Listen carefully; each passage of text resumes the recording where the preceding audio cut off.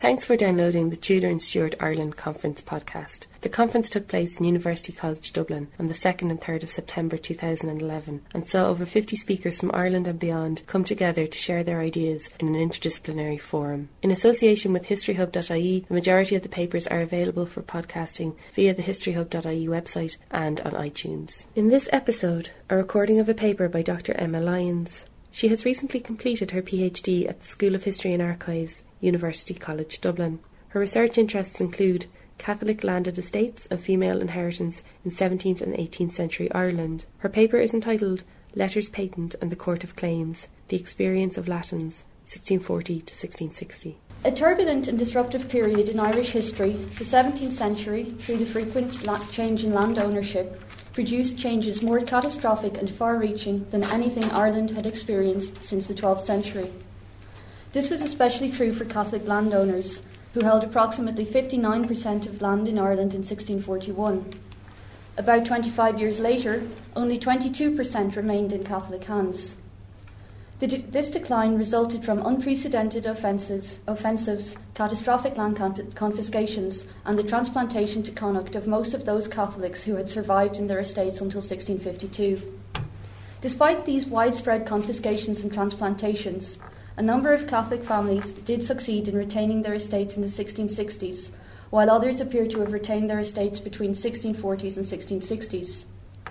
The Latins from County Kildare were one Catholic family who seemed to have retained their property during the period under review, a feat achieved by adopting various and diverse tactics, including declaring the head of the family distracted.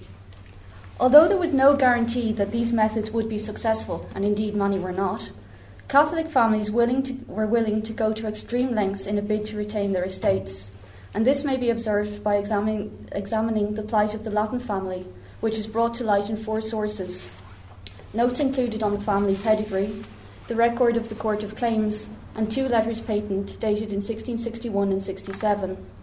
Together, these sources provide a unique and detailed insight into the lives of the Latin family, in addition to the methods and techniques employed by them between 1640 and 1667 in an effort to retain their estates.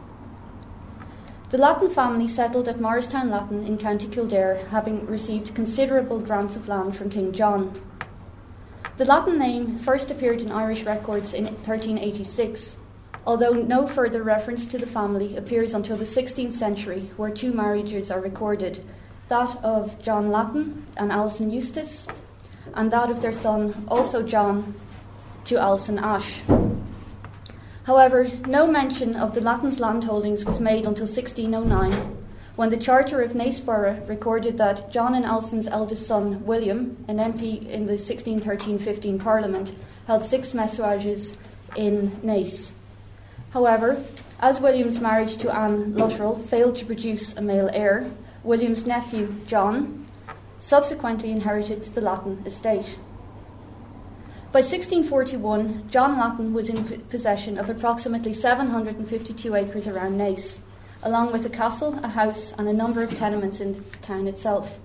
And just here on the slide, you can see the townslands that they held, and these included Craddockstown, Lowestown, Milletstown, Morristown, Nace, Rathasker, and Weston, and the quantities of land that were in each townsland is displayed above. That the Latins, a Catholic family, held property in County Kildare would not have been out of the ordinary in the 1640s. According to Aidan Clark's calculations, there were 140,000 acres of profitable land in County Kildare. Of this, 76% was in Old English hands. On the basis of Clark's calculations, it may be estimated that the Latins held approximately 0.47% of the total profitable land in Kildare, or 0.62% of the land held by Catholics in the county. The Latins, therefore, were a significant landowning family in County Kildare. However, their prominent position during that decade placed them in a relatively precarious position politically. From the Court of Claims records of 1663, it would appear that John Latin, William's nephew, and I'll just put back up the family tree, voted in the Confederate elections in the 1640s. He was accused by John Hewitson, a 1649 officer who later became High Sheriff for County Kildare, of subscribing to the file of indentures for electing burgesses to the Supreme Council at Kilkenny. Although a copy of the electoral return for Kildare does not survive, a sample of the Confederate electorate may be gleaned from the cases which came before the Court of Claims. From this source, it may be determined that Lattin was one of at least 6 Catholics from County Kildare who voted in the Confederate elections in 1646. Given that the Lattins were Catholic landholders and that John voted in the above elections, it was likely that the family would have been affected by the 1652 Act of Settlement.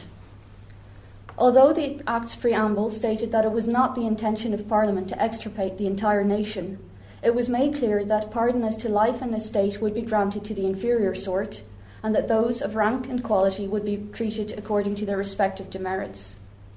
Consequently, property which belonged to Catholics who had taken part in the rebellion was to be confiscated, and individuals were exempted from pardon for life or estate. Catholics who'd fought against Parliament were to be banished, although their wives and children were to receive an equivalent 1/3 of their estates forfeited, while all other Catholics who fought during the wars were to surrender their estate, receiving a similar compensation. Furthermore, Catholics who had not manifested their constant good affection to the Commonwealth would lose 1/3 of their estate, receiving the equivalent 2/3 of the property located in Connacht or Clare. As a consequence, John Lattin was supposedly dispossessed of his estate by the late usurped power, a fact which is recorded in both the 1661 Letters Patent and O'Hart's list of forfeiting proprietors in Ireland under the Cromwellian settlements. Yet, despite being recorded as one of the thousands of Catholics who lost their estates, John does not appear to have been transplanted in the 1650s. According to the 61 Letters Patent, John was not transplanted due to his indisposition of mind and the fact that in the interval of his distraction and sickness, he always exclaimed against the plunder and outrages done against the king.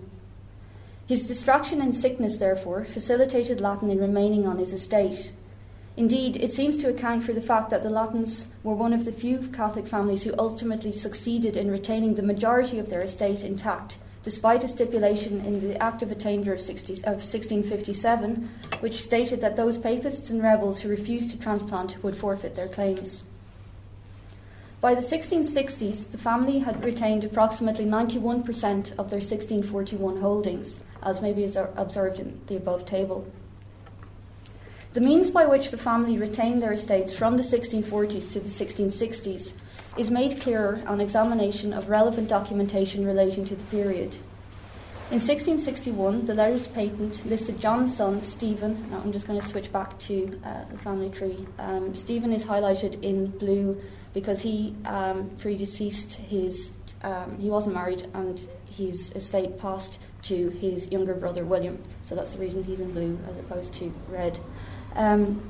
So the 1661 Letters Patent listed Stephen as having 682 acres around Naas. The custody of lands was granted to him on the 26th of February 1661, and I'm just going to flip back, and here are the lands that he held. The Letters Patent followed a report made by Henry Viscount Moore of Drogheda, later Earl of Drogheda, and Thomas Viscount Baltinglass. The basis of the report was a commission which was held in November 1660 in order to inquire into the lunacy of the said John Lattin. On the 12th of December, the commission published its findings and declared that it appeared that the said John Lattin was a mad and distracted man diverse years before the late rebellion and in the year 1644 and several times since. The basis of this finding relied upon several certificates of person of honour and credit, and many of them Protestants and near neighbours, including Sir Maurice Eustace. All who submitted certificates testified that John Lattin was, as well as since the year 1641, to be, for the most part, distracted in his senses and of unsound memory. As a result of these testimonies, the Commission was well satisfied of John's innocence, and as a result, as being an innocent person, he was judged restorable to his former estate. According to L.J. Arnold, it was not completely unheard of for Catholics to be declared insane in a bid to retain their estates, and he stated that a small number of Catholics were declared innocent on the grounds that they were mad. In the two illustrations provided by Arnold, the use of the words such as lunatic, mad, and distracted display a similarity to the adjectives employed to describe John Lattin in the Commission's report to 1660, and to some extent explains the reasoning behind both the effort to have him declared insane and the necessity of the Commission to investigate the family's claims that he was actually mad. And the Commission's findings gave rise to the 1661 letters patent. The patent awarded Stephen Latton, John's son, you see him again, the custody of the body of the said John Latton, as well as his estate, which he was to hold for and during the lunacy and distraction of the said John Latton, and for the relief and subsistence of his children. However, Stephen was required to pay a rent of £11, 14 shillings and 8 pence sterling, and this was probably the rent which was levied by the government upon all lands held by Catholics in 1641. Although he received a significant proportion of the 1661 Latton estate, despite receiving this significant proportion of the estate, Stephen subsequently lodged a claim to the Court of Claims, as he was entitled to do under the provisions of the 1662 Act of Settlement. The Act, which reinforced the Gracious Declaration of 1660, the latter of which essentially laid down the broad guidelines to which the land settlement was to adhere. In addition to stipulating who was entitled to claim land, the Act was also responsible for the establishment of the Court of Claims, which was to oversee the implementation of the settlement, as well as providing an opportunity to claimants to have their lands heard. And preference was given to individuals who had not received land in Clare Connacht from the Commonwealth. From the above evidence contained in the Court of Claims records, it appeared that Latton submitted 2 claims to the court in November 1662. His first claim, which became before the court on the 13th of August 1663, just 1 week before the final appeal was heard, was one of the last Catholic claims. In his case, Stephen claimed that, by virtue of His Majesty's letters bearing the date 10th of April 1661, his father, John, had been granted possession of the property in Morristown, Moyna, Lowestown, Milletstown, Rathasker, Craddockstown, Naas and Weston.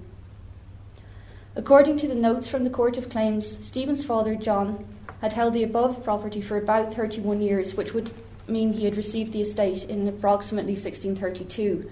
Now, the handwritten notes on the family pedigree say that he actually received the land in 1630, and I reckon that the family records are probably more accurate, because 1630 would have been the year he had reached the age of 21, so I think he'd received the property in 1630 rather than 32.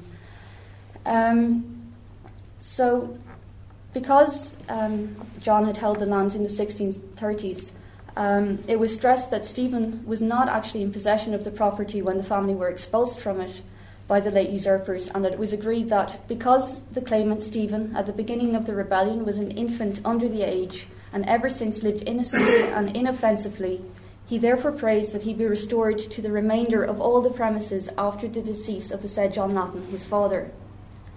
While giving the impression that the Lattons were trying to strengthen Stephen's case by drawing attention to the fact that it was John rather than Stephen who had had a suspect past, the extract also suggests that the family highlighted and emphasised Stephen's minority due to the fact that a large number of those who had their claims upheld were, according to Sims, women or individuals who had been under the age of 21 in the time of the Confederation. Despite their efforts, however, Stephen was unsuccessful in his endeavours. The court's judgment of the 13th of August stated that John Latton of Morristown was outlawed, and the findings were based upon the testimony of John Hewitson, who had swore that John Latton, in addition to voting in Confederate elections, was amongst other rebels in actual rebellion. Nonetheless, the case continued the following day, with Stephen arguing that Hewitt's evidence was a false claim. He argued that the attorney who superscribed his hand denies that he actually did it, and that there was no record of the claim in the alphabet nor the abstract, which was unusual, given Stephen's assertion that all the county of Kildare was abstracted. Moreover, he also asserted that no council would admit to compiling the claim, referring to another claim which he had lodged the previous day. There was no record of the latter claim, despite the fact that a woman had stated that the claim was written by her son, and that a man swore to having observed Latton's claim when he was submitting his own. Despite Latton's attempts, the court resolved not to proceed in his claim, although following the judgment there was a suggestion to decree him at least innocent and leave him to law, but the court did not consent to it. Although it's not evident whether Stephen Latton lost custody of the estate he held in 63, or whether his father completely lost possession of the lands on the basis of the Court of Claims decision, the family pursued their case once more in 1667. Following an appeal by William Latton, Stephen's younger brother, who by then was the sole surviving heir, as you can see here, a letter patent dated the 19th of December 1667 was issued at Whitehall. It granted a substantive part of the Latton estate to William, and the letter patent stated that following the passing of the Acts of Settlement and Explanation, and upon the humble request of our beloved subject William Latton, son and heir of John Latton deceased, producing and presenting the said certificate in accordance to and in pursuance of the said several Acts of Parliament, he was given, granted and restored to his property. The property, amounting to 579 acres, 1 rood and 25 perches. So basically these were the properties that he held in 1667. And these were granted to him and his heirs forever for their use, although they were required to pay a yearly rent to the Exchequer, which was subsequently removed in 1647 following a legal case taken by William Latton. The land to which William was restored displays a number of differences from that of which Stephen had custody in 61. Not only does it exhibit a decrease in the quantity of property to which the family held in 1663, containing 103 acres less than the estate which was mentioned in the 61 letters patent. Despite the difference and the decrease, Latton retained almost 77% of the total quantity of property held by the family in 1641, and 85% of the property owned by them in 1661. It's clearly evident that, even though they had lost some of their estate, that they did actually succeed in retaining a huge quantity of the estate, which many families didn't actually have the luxury of retaining during the 1660s. That such a decrease would have occurred would not have been unusual during the period in question, especially given what Arthur Capel, Earl of Sussex, termed the mere scramble for lands which had taken place during the period. In fact, given the Latton family's religious persuasion and political beliefs, it's remarkable that they actually succeeded retaining any portion of their estates. So by the 1670s, the family were in a relatively more secure position than they had been for the previous 30 years. Despite John having supported the Confederation, voting in the 1646 elections, the family successfully retained a significant proportion of the estate during the 1640s, 50s and 60s. An examination of the family papers, the Court of Claims records and 2 letters patent provided a brief insight into the methods that could be adopted by Catholic families in a bid to avoid transplantation during the Commonwealth. As Arnold and Sims have pointed out, Catholics employed numerous and varied tactics, including highlighting the infancy of a young heir and having the head of the family declared insane in a bid to retain and recover their estates during the period above under review. By successfully having John declared mad and distracted, he was deemed innocent and therefore restorable to his land. And although the estate would pass to his son Stephen and subsequently William, the family's decision to pursue the course of action suggests that they realised the significant benefits which could be obtained by employing the above tactics. Despite an apparent unsuccessful plea to the Court of Claims in 63, the family's tactics seem to have worked, and Stephen's younger brother, William, was restored to the estate in 67. That this grant occurred following Stephen's death suggests that the family used his death as a means to appeal for the return of their property. Moreover, that this was the Lattons' third attempt to regain their property demonstrates not only the variety of methods employed by Catholic families in a bid to recover their estates, but also highlights that families often pursued more than one avenue when attempting to recover their estates. Thanks.